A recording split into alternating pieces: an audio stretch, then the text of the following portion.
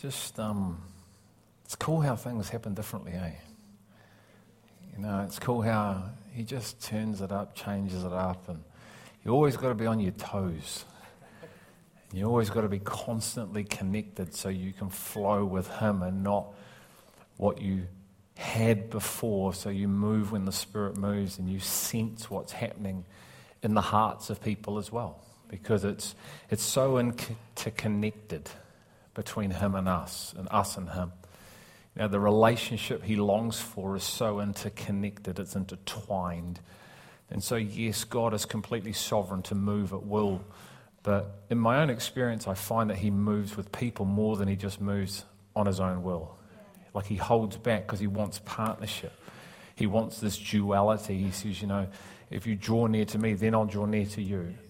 And so if you don't draw near to me, well, then I'll, even though he has drawn near, it's this beautiful relational thing that he wants. He wants, like we've talked about, wants to dance with us. He wants us to be so in tune and entwined with him that we are one, literally. And I just think it's a beautiful thing to be invited to the dance. Garth Brooks sang a song, The Dance, and I won't sing it, but it was a beautiful song. But this is something that he put on my heart during the week through our own time as a family, and just the song that I think the kids may be listening to, Jeremiah 33:3, call to me, and I will show you great and mighty things that you do not know. And God wants to put courage in you today. Not encourage you, he wants to put courage in you. Because it takes courage to live a life as a follower, doesn't it? You know, people say Christianity is a crutch. Then they've never known Christianity.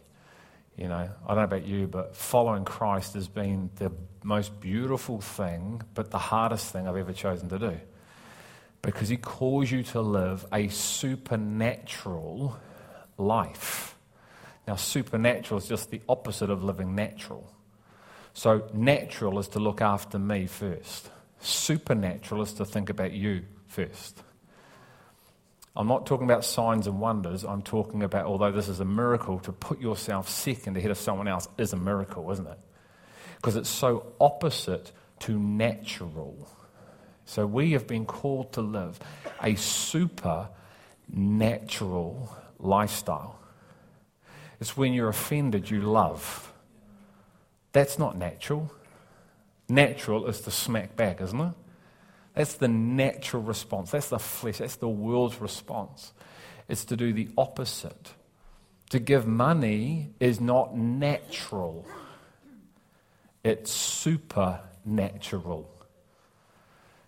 And he wants to put courage in you to live a supernatural life.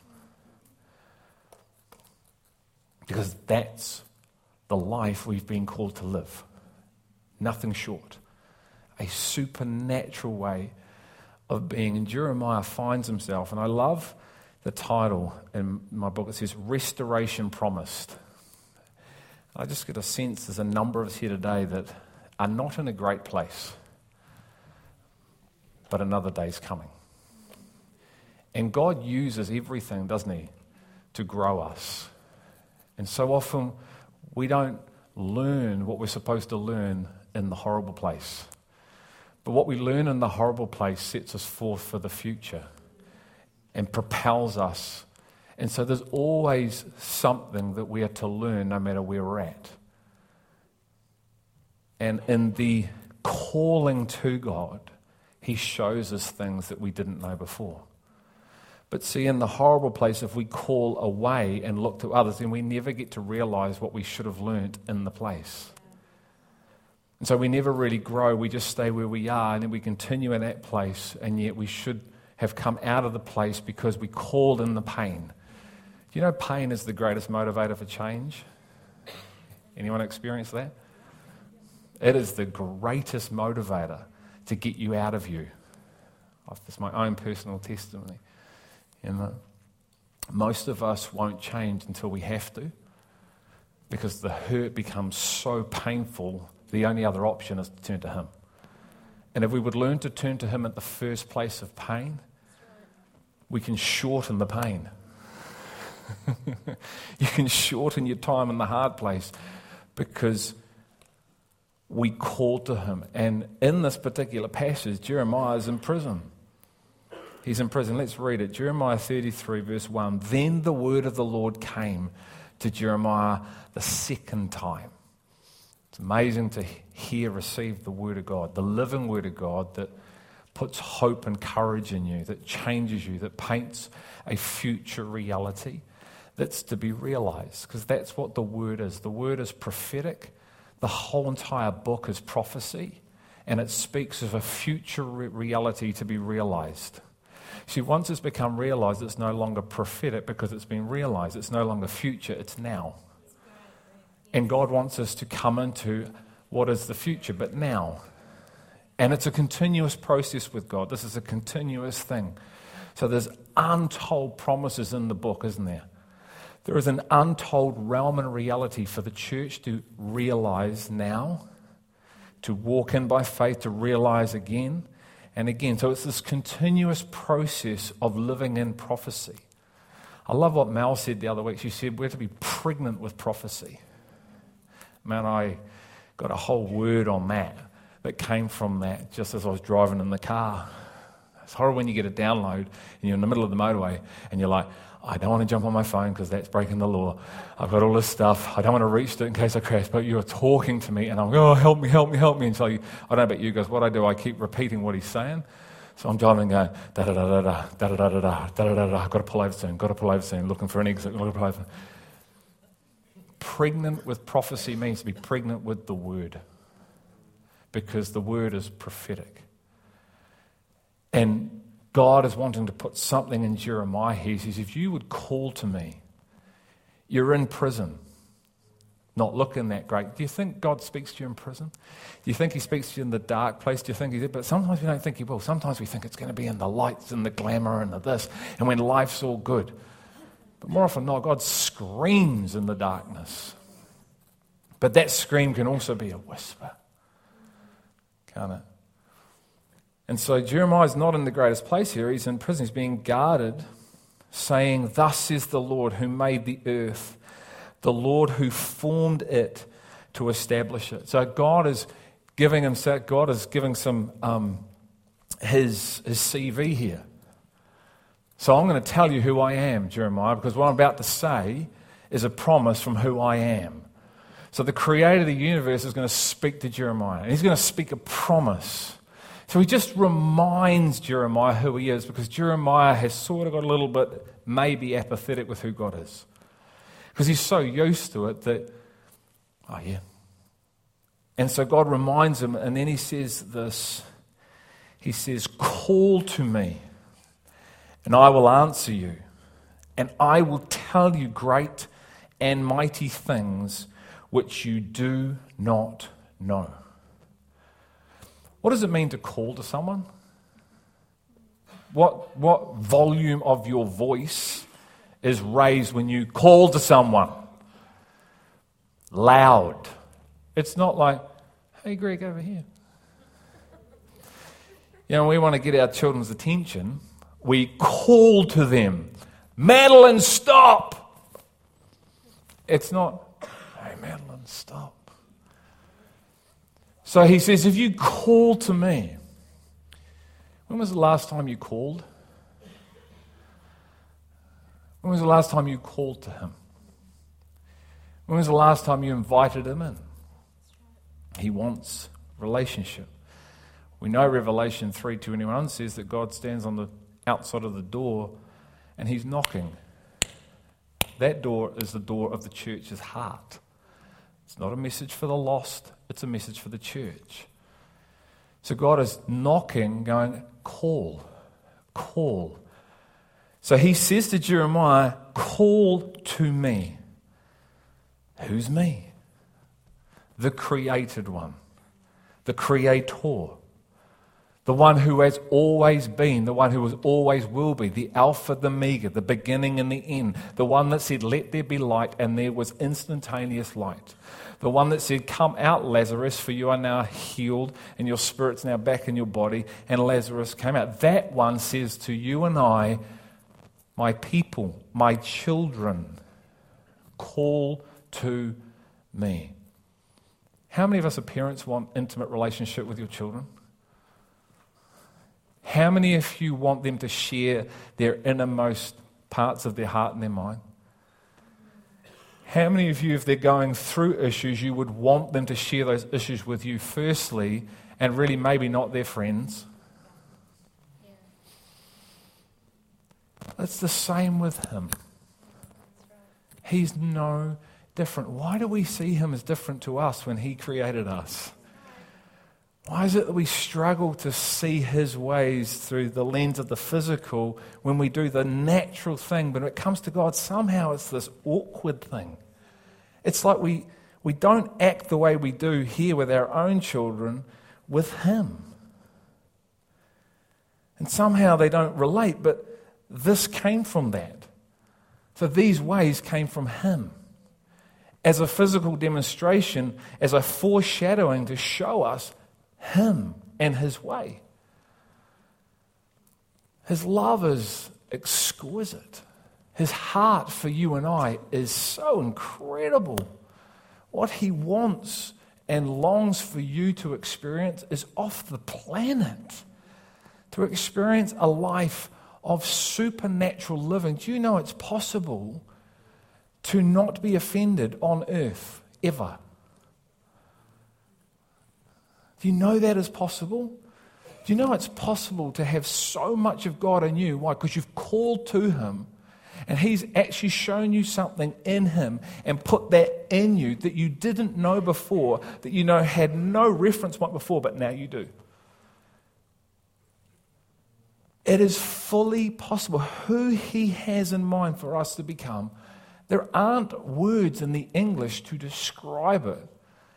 It's phenomenal. It's indescribable. It's incredible that it is fully possible for you and I to live an offense-free life. Because the God in us is formed so much that we then are able to demonstrate the very way that he demonstrated. If you would call to me, Jeremiah, I want to show you things that are in my reality. I want to show you things. I want to put in you things that you think are so far out of your capability, and they are in you, but in me they are fully possible. Call to me and I will answer you. You know, the woman at the well, Jesus said to her, he said, you don't receive this living water because you're not asking. When was the last time you asked with a right motive for a God will thing? Not something for yourself in the sense of a selfish motive, but something that wasn't even really about you, but was for him. When was the last time you asked, Father, what are you doing in this community? What are you wanting to do in me? See, if you want to receive, you've got to ask. That's what I love about kids. They're always asking.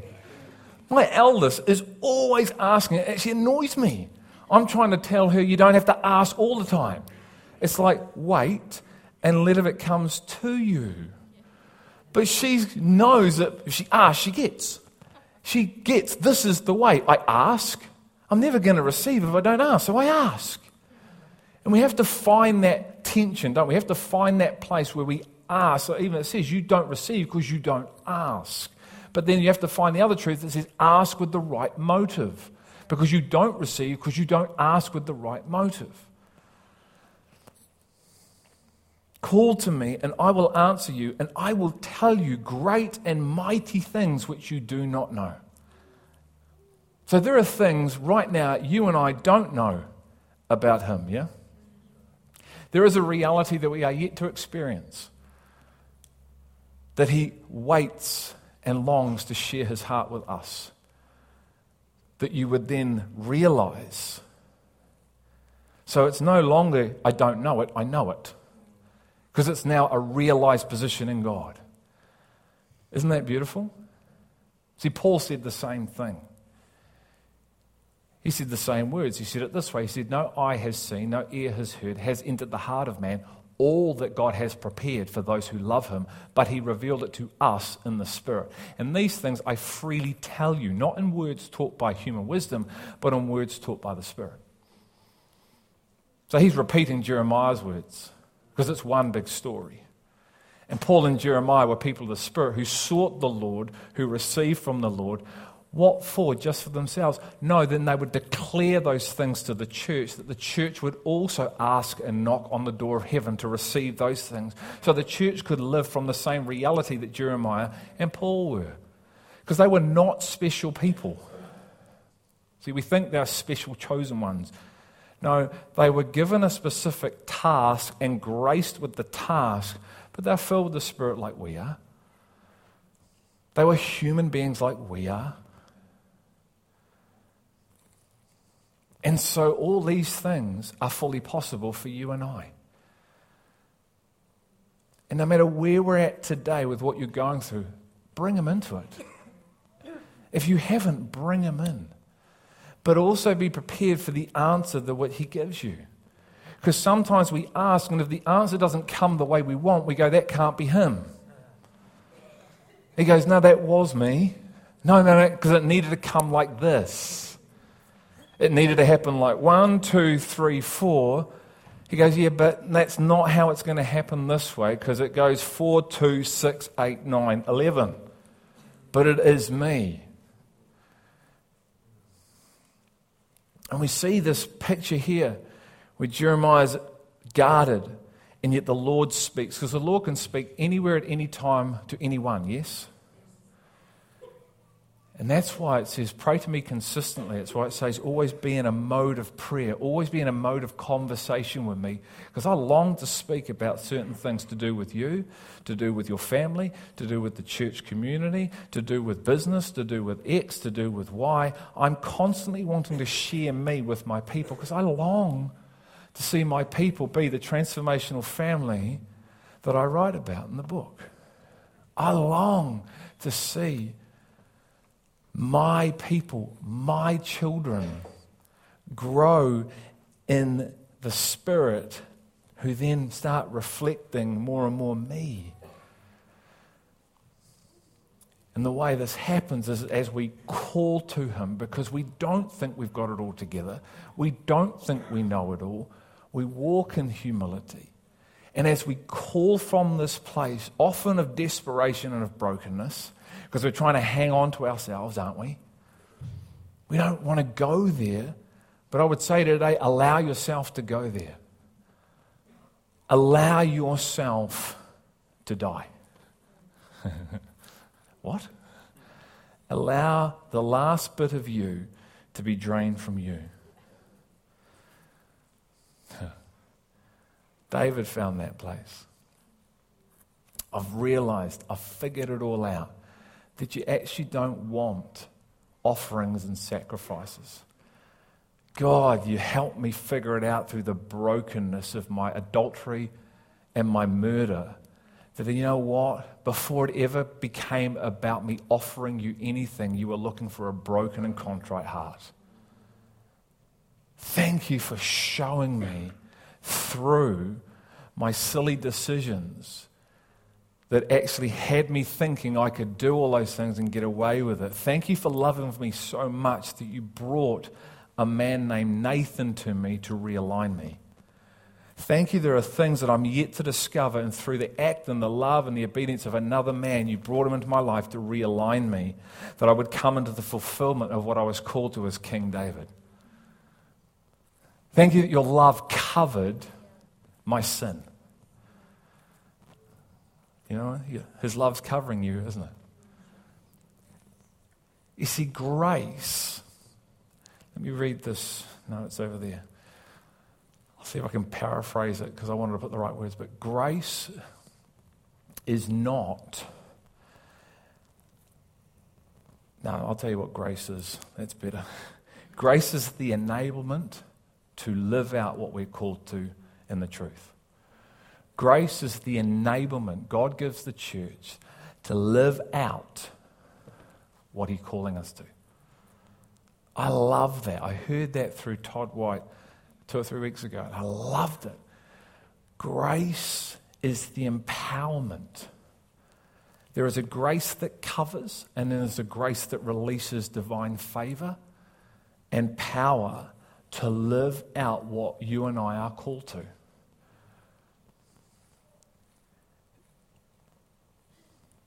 Have we realized that? Is that something that we've received that we are now living from? And it may be something God is saying, call to me, because I have a grace that you are yet to live from. And as you call to me, I'm going to tell you and show you things that you do not yet know, that you have yet to experience, that's going to help you as my children. It's going to empower you to live what you think is impossible, and it's going to make it possible. It's going to release you from you. And that's really what happened to these guys in Acts. They were released from themselves by God, through God, because they received a measure of the law which unconnected them, repositioned them, and then sent them. And then they lived what we're calling a supernatural lifestyle. See, they were selling houses and then bringing the money and laying them at the apostles' feet. So there was not a need that wasn't met. That's not natural, is it? That is supernatural, but that's just living by the Spirit. See, you've received God's grace that enables you to live beyond what is natural. It starts at the core, isn't it? It's at the basics. So often we want to sort of start at the real cool stuff like healing and see all that. And look, I love when God heals someone, but it starts at love. It says you can do all that, but if you don't have the basics down, which actually aren't the basics, they're the whole deal, it's the whole story, then let's focus here. So, having an abundance of grace because you've received, because you've called out to the Lord, now finds you being able to love and fulfill the great commandment. So you're able to fulfill the commandment because of receiving, because like Jeremiah, you called out to the Lord and received more of him. I love this, which you do not know. It sort of kills any pride, eh? Just cuts it right there. It's supposed to, you know. And you see other scriptures, don't think more highly of yourself. You don't yet know as you ought to know, even though you know some things. And I just want to encourage us to seek him. Ask like you've never asked. Because I said about the woman in John 4, she's there with her her bucket, and she's come for natural water. And yet the living water is standing right beside her. How many times have you been in a position where you haven't really maybe recognized him? He's been standing right in front of you. You've been hearing him being declared, and you're somewhere else. And you're completely oblivious like she was. And yet the answer's right in front of you. The answer is right in front of you, but because you're not looking, you can't see it, because you're waiting to hear a specific thing which actually is fleshly and not the Spirit, so you miss it. But he's so beautiful, he'll come round again. And he'll come round again. And he'll keep coming around and around and around in the hope that you're going to get it. Why? Because his love is not natural. His love is supernatural. And he'll even send you people that will keep going round and round the mountain with you. She'll be coming round the mountain and we're going. That's what it means to walk together, carrying one another's burdens until because we're all calling out to him. And he's like saying, if you'd ask me, there's water here which is eternal. There's water that is not temporal. There's water that will take away your thirst like nothing else, because I am the water. And I want to wash you, lady, in living water. And I want to bring you into a realm that you're not in today. You see, what's interesting about that is she had been married 5 times. She was with a 6th man. And she meets Jesus being the seventh man. The number 7 is the number perfect. Isn't that cool? She meets the perfect man. So she's looking to find her identity, her purpose, her life in men. She's looking for fulfillment in someone else.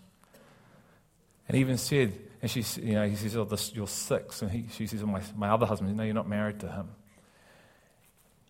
How about we get married? That's cool, eh? That just came to me right then. That's what we've been looking at. How about we get married? Isn't that what it's all about? Have you received the revelation of the bride of Christ in your heart yet that's turned you around because you have called to the Lord and received the revelation? So now your life has been, I'm letting go of my idols and I'm grabbing hold of Him. So He's been declaring a realm. And I know we are, but I encourage us to do it more. And it's the same question for this woman because she was looking in all the wrong places, like the song says. And the 7th, the perfect man, turns up and says, do you want living water? Ask, and you shall receive. Seek, knock, and the door will be open. Who's the door? See, Jesus wasn't a doormat, He was the door. Enter in. So, Father, I pray, that's it. I pray, Lord, that we would call the promise that you gave Jeremiah. You gave him a promise. You said, if you call to me, I will show you things that you do not know. I pray, Lord, that those words you gave me just before, He is the answer. He is the answer, would be a stepping stone to calling. No matter where we're at today, no matter what we're going through, trial, tribulation, hard times, sickness, whatever it is, I pray that we would turn and call with a right heart, Father. You can handle every emotion. You can handle us, Lord. You love us. So I pray that as we call, we'd be authentic and real and just enter into something that we may not have yet entered into in you, that would release us. Father, we thank you that you love us. In Jesus' name, amen. Amen.